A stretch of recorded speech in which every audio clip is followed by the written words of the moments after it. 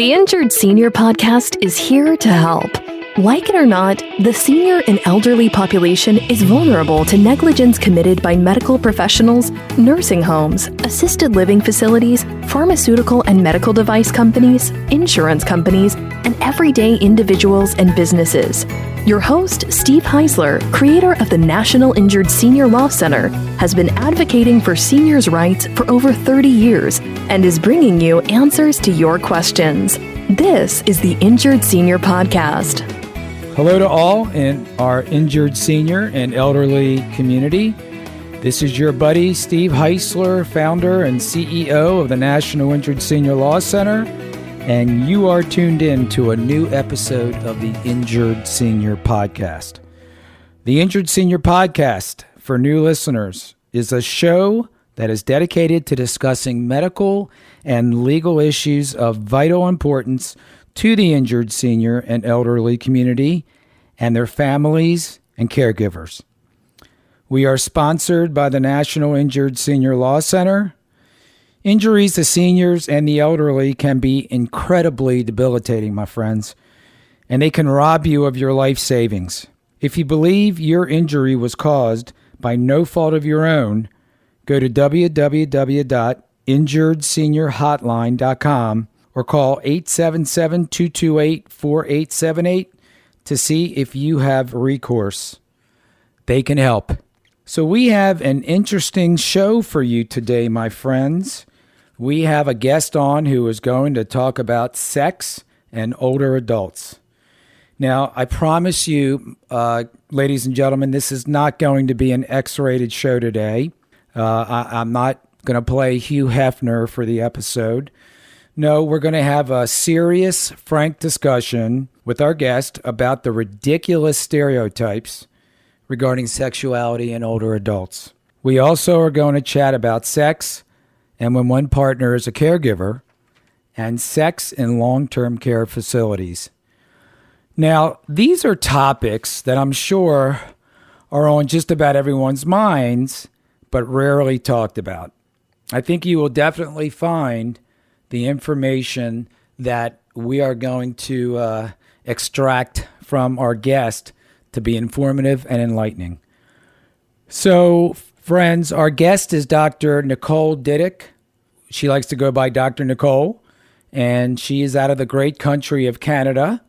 She received her medical degree at McMaster University, where she did her training in internal medicine and geriatrics, and she also received a master's in education. She has a busy community geriatric practice in Southern Ontario and is also the founder of The Wrinkle, which is a website and YouTube channel that helps you make the connections you need to age successfully. Welcome to the show, Dr. Nicole. How you doing today? I'm well. Thanks so much, Steve. It's great to have you. Now, I've got to ask you, how is the weather as we speak this mid-February day? How's the weather in Southern Ontario? You know what? It's beautifully sunny, and there is a lot of snow, which is beautiful and white and clean and kind of sparkly. But it's about, I don't know the temperature in Fahrenheit. It's about minus 9 degrees Celsius. And that's minus 9 Celsius? Yeah. That's not comprehensible by us. But let's just say you want to wear a hat. You're bundled up. Yeah. Well, you're not outside doing this, but and a scarf. I'm inside now. You're not doing this outside on your deck, right? You're actually That's inside. right. But when you go outside, how long does it take before you actually can get frostbite? Frostbite would take a long time. This is not quite frostbite territory, but I could probably walk for about 30 minutes or so, 30, 40 minutes, and then probably my nose and fingers would be really cold. Okay. Yeah. Well, so just make sure you stay under 40 minutes. We don't want you to have to lose any body parts. Okay. All right. Yeah. You got it. Let's start off with your contention that there is ageism, I guess, in our general communities when it comes time to sexuality in older adults. Is that fair to say? Absolutely.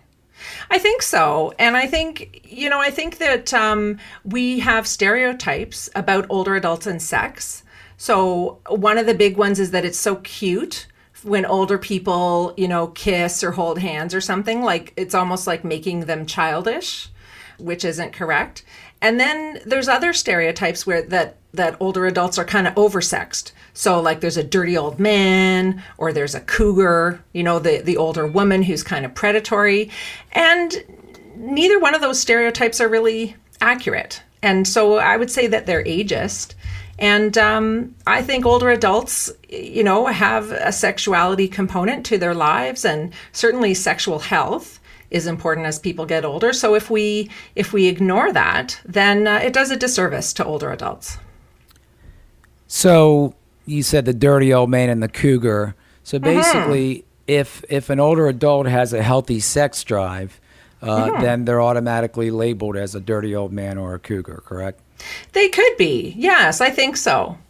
Yeah, I think it, like to think that an older man just, wants to have a sex life like everyone else, like a 30-year-old or even a 25-year-old, I think that he should be allowed to do that without being labeled.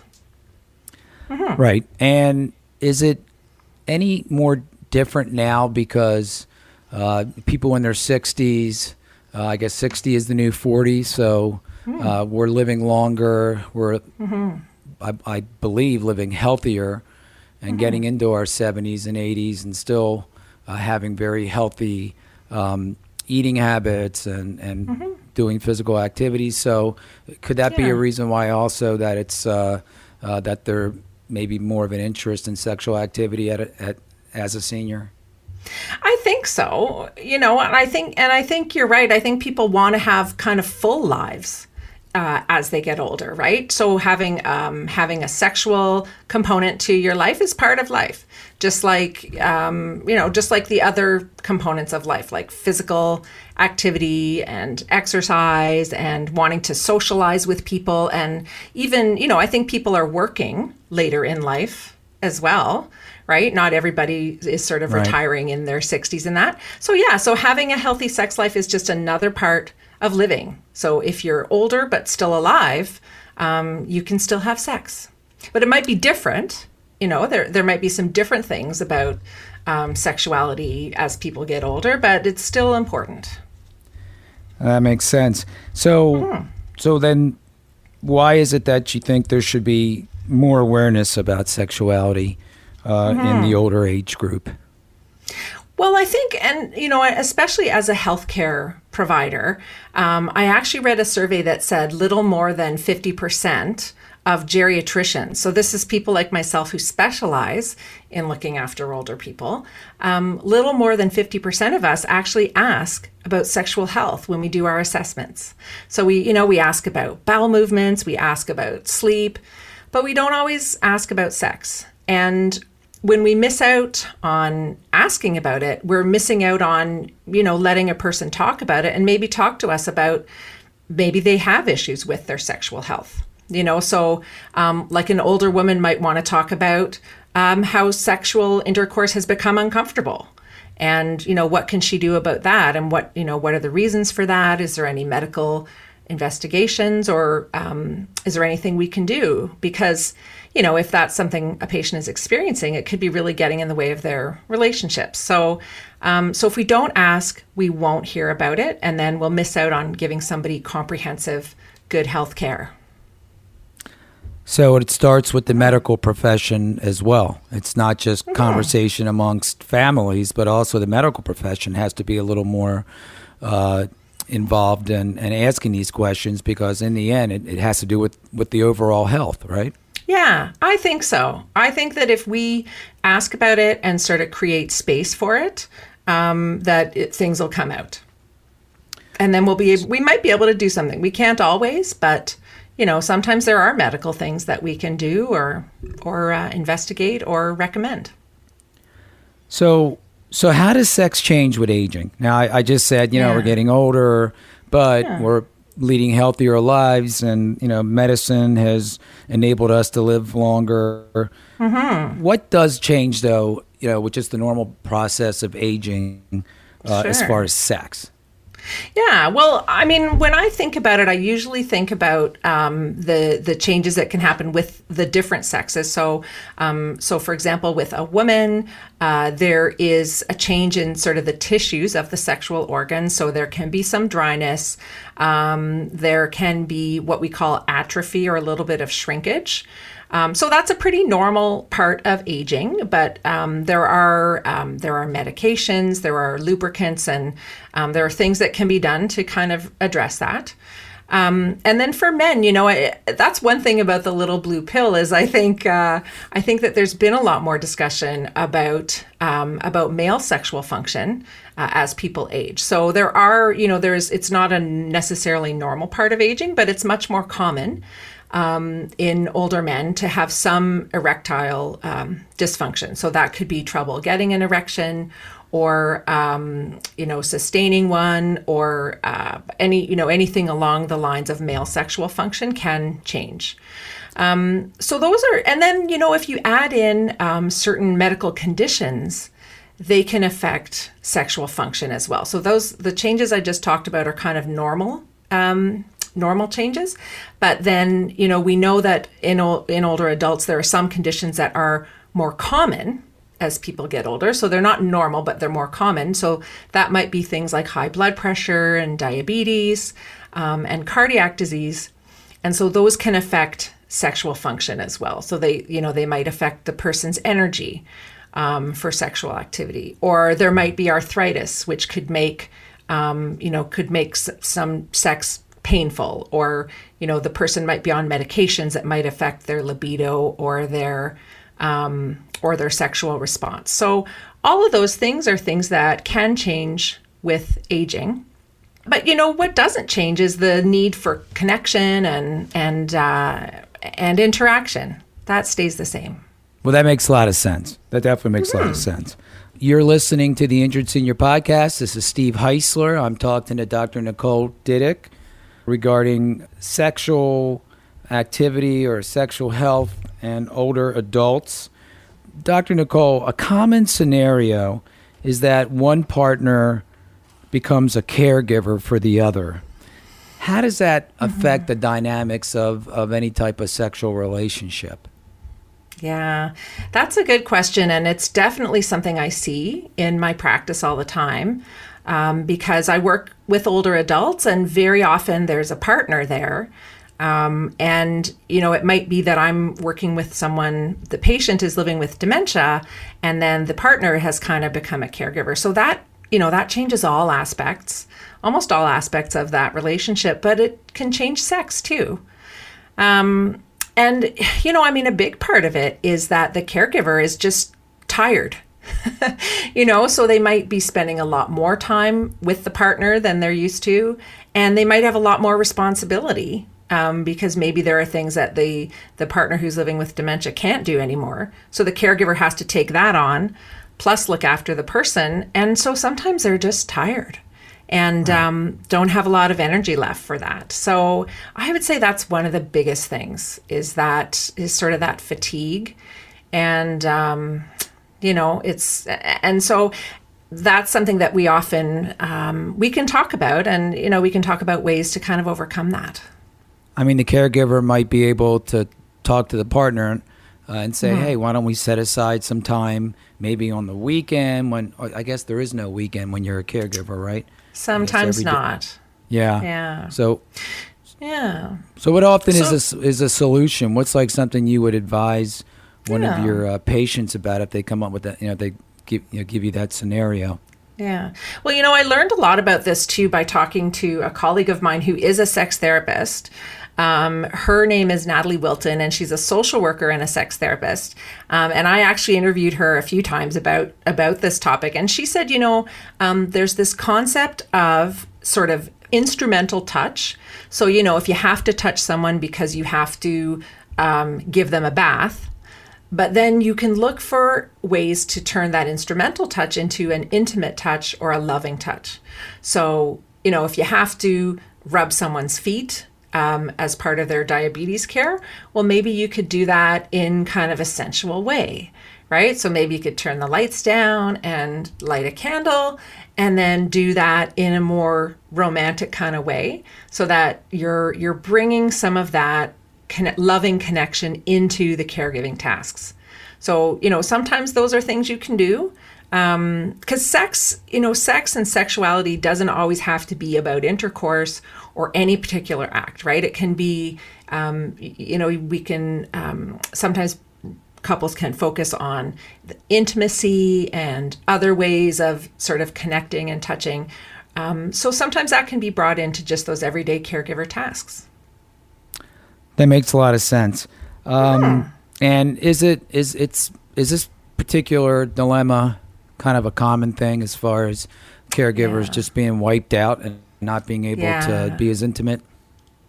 I think it is, and I think too, and so sometimes, I guess that's another thing that we sometimes talk about is that sometimes you have to take your sexual needs into your own hands, right? Literally. So sometimes if your partner's disability or condition makes them not interested in sex, then, on top of your own fatigue, your partner's not really enthusiastic about it. I find patients can be open to just talking about things like self-love and, masturbation. That's really what we're talking about. But sometimes when people find out that can be normal and healthy, I think that it can allow them to do that.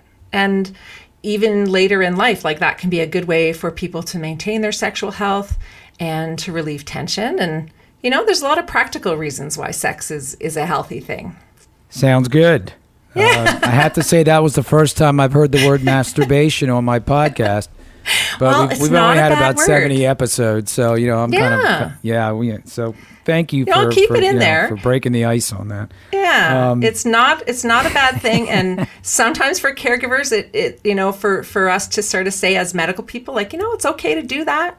Yeah. There's an aisle in the drugstore that might give you some ideas, right? Because now it's true. If you go to the drugstore, you don't have to go to a little shop, right? You can go to the drugstore and you can kind of see, maybe. Or even just pampering yourself, right? If people aren't comfortable with that, they might feel comfortable with just kind of treating themselves a little bit romantically and sensually. And that's okay too. It's really, I think, what we want to do is let caregivers know that just because they're caregivers, they're still sexual beings, and they're still entitled to express that and, and to attend to that part of themselves. No, it makes a lot of sense. I mean, you love your partner, but it's got to be very, just dreary and kind of a drag. I mean, you want to help the person, but at the same time, it's the same thing every day. And so, that makes a lot of sense. We're talking to Dr. Nicole Didyk. She is a geriatrician. She's a medical doctor, and we are talking about sex in older adults. And you're listening to the Injured Senior podcast. Now, doctor, how common is sex in long-term care facilities? That's a good question. And I think we don't really know in some ways. It's hard to get data on that.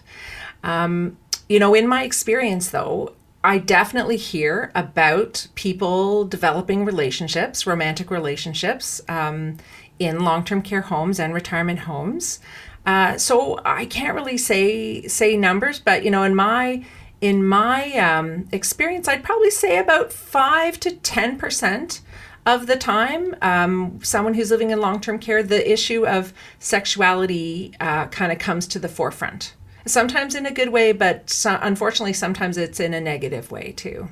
Right. I'm an attorney, and I definitely have had some inquiries and unfortunately, some cases where, nursing home patients have been sexually abused, and that's just a really difficult thing to have to comprehend.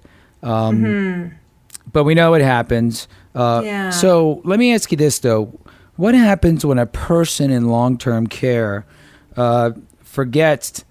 And this, I guess, would potentially be somebody with Alzheimer's or dementia, but they forget that they're married and they actually start a relationship with another partner while their spouse is actually in the long-term care facility as well. I mean, have you ever heard of that? Or well, you know what? It can happen. It often happens when the partner is still living in the community. So the one partner goes into long-term care, and then the other partner might stay living with family or living by themselves. So they might not see each other as often. And yes, it can happen that the person in the nursing home will find a new sort of special friend. And there's a variety to there's a different variety of reactions. Sometimes the partners are okay with that, because I think a lot of it depends on the person's personality before they went in and to the nursing home and what their relationship was like. Maybe they had these kinds of arrangements before, or maybe they talked about it and decided that it would be okay. And similarly, sometimes the person who's not in the nursing home will find a new partner. So, any kind of combination you can think of can happen. And it's often it's most uncomfortable for the children of the people, right? So I think to your point about, unfortunately, sometimes abuse happens, that's number one, right? So when that happens, we want to make sure that there's safety. We want to kind of make sure that everybody is safe, and as much as we can tell that there's a consensual component, that's very important. But other than that, sometimes it can be a good thing for people to start new relationships in long-term care outside of their marriage. Sometimes that can be a positive interaction for them. I wouldn't want to say it's, there's one right or wrong there. Got it. Mm-hmm. Well, I've got an 88-year-old dad and I got a mom, and knock wood, they're doing well, and they're both living in the family home, and everything is copacetic. Wow. I have to say, as a child, if God forbid they had to go into a long-term care facility, and I went in one day and found out that Dad was, having extramarital relations with someone else, it would be pretty difficult for me to swallow. So my question, how would you advise somebody like myself if I shared that with you and asked you for advice? Yeah. Well, I would totally validate those feelings. I think it's totally understandable that would be upsetting and could be a concern. And I think we would want to just be open and communicate about it, and probably involve the family, all the families. So maybe bring in the family of the other party and have a discussion about everybody, get everybody's viewpoint. I guess the central thing is how much the people, your dad, if your dad was living with dementia, I guess we'd want to see, what his understanding is of the situation. And I think that's the trickiest part, is that, sex has to be consensual in every situation, right? So if someone is living with dementia, sometimes that consent piece is hard to evaluate or hard to determine. So I think we would want to, find out more about the situation. And if we're not sort of comfortable that there's a consent and that there's safety, then usually the most common thing is people kind of trying to geographically separate couples like that, if it's not a good situation. But if it seems like it's more of a friendship, and I might be inclined to say, well, let's just see how it goes. Let's monitor the situation. And let's try to get your dad's side of things. We would always want to try to get the older adult side of things. I think that's the best place to start. Right. Mm-hmm. Yeah. There doesn't seem like there's a clear answer. I think it's more like a case-by-case basis. Exactly, Steve. Yeah. And I think we could do an entire show just on that issue, because, I have to be honest, I've never really thought about it, but I guess that's something that a lot of people probably comes across their plate when they're, just when they've got someone who's in a loved one or an adult, a parent who's in, or a spouse who's in long-term care. Well, as our time is winding down, Dr. Nicole, I have to say that this has been some fascinating material. So Can you tell us a little bit about your website, The Wrinkle? I was on it, and it's an incredible website. It's got so much content, so much information. Sure, thank you. So my website is called thewrinkle.ca because I'm Canadian. And so it's just like the wrinkles on your face, The Wrinkle. And I started it because I found that after doing geriatrics for 20 years, I was kind of seeing people with the same challenges, and I was telling them the same stuff over and over. So I decided to just write it down and do some blogs and some videos on YouTube, and then put it all up on this website. And, I just have a passion for sharing information. I think when people, older adults and their families know, when they have knowledge and when they can make those key connections with each other and with healthcare providers, they can really age much more successfully. So that's what The Wrinkle is all about. And I'd love for people to check it out, and they can send me a comment and let me know what else they want to see on there. That's great. So they can get to the website at www.thewrinkle.ca. That's right. Yeah. And if you search my name or The Wrinkle on YouTube, you can find me there too. And I'm on Twitter and Instagram and all the socials. So all those links are on the website too. Oh, that's awesome. Thanks again, Dr. Didyk, or Dr. Nicole, sorry. Sure. And by the way, Didyk is Didyk. So in case someone's trying to search her, they're like, oh my God, I don't know if I can find Dr. Nicole, but they'll be able to find Dr. Nicole Didyk. Thank you. Listen, we can't wait to have you back because, there's so many issues that I just, perusing your website, I'm like, God, I really want to talk about this, or I really want to talk about that. So we are definitely planning on having you back, Dr. Nicole. Thanks so much for spending some time with us today. Oh, it's my pleasure. Thanks for doing this podcast. Injured senior and aging population. Thanks for listening to today's episode. I want to thank again Dr. Nicole Didyk for appearing on the show today. She was fantastic. If you love the Injured Senior podcast, we would love for you to subscribe, rate, give us a review on any of your favorite podcast platforms. If you want to share a story about anything of interest to the injured senior community regarding a medical or legal issue, you can email me at steve@injuredseniorhotline.com, or you could go to our website, injuredseniorpodcast.com, and leave a message. You just click on leave a message and you can talk, and we will get the message and get back to you. Until next time, my friends, I am so looking forward to talking to you next week with a new episode. Stay well, stay safe, and I'll talk to you soon. Goodbye, everybody. Thanks for listening to the Injured Senior Podcast. If you enjoyed the podcast, please rate, subscribe, review, and share on Apple, Google, or wherever you get your podcasts. Connect with us at injuredseniorpodcast.com and sign up for our newsletter. To find out more or to get help at any time, visit injuredseniorpodcast.com or call 855-622-6530. That's 855-622-6530.